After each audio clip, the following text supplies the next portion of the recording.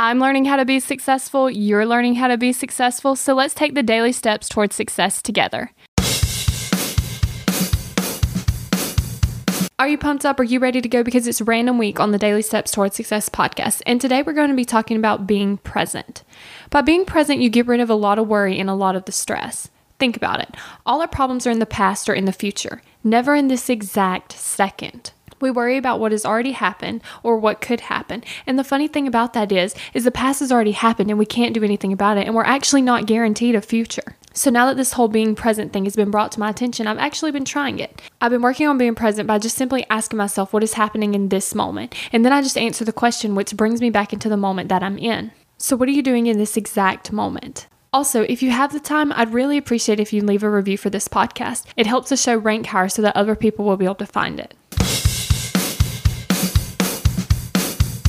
We're in this together, one step at a time. Have you found yourself Googling, how do I stop procrastinating? Here's the thing. When you search that, I'm sure you found hundreds of tips, tricks, hacks, and strategies. In fact, I've shared several of them here on the podcast. The only thing is, did it work? Are you still procrastinating? If you are, then what you need isn't another hack.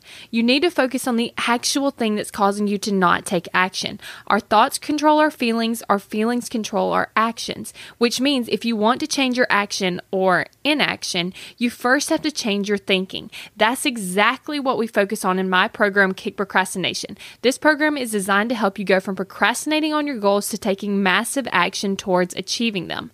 So go to kickprocrastination.com to sign up.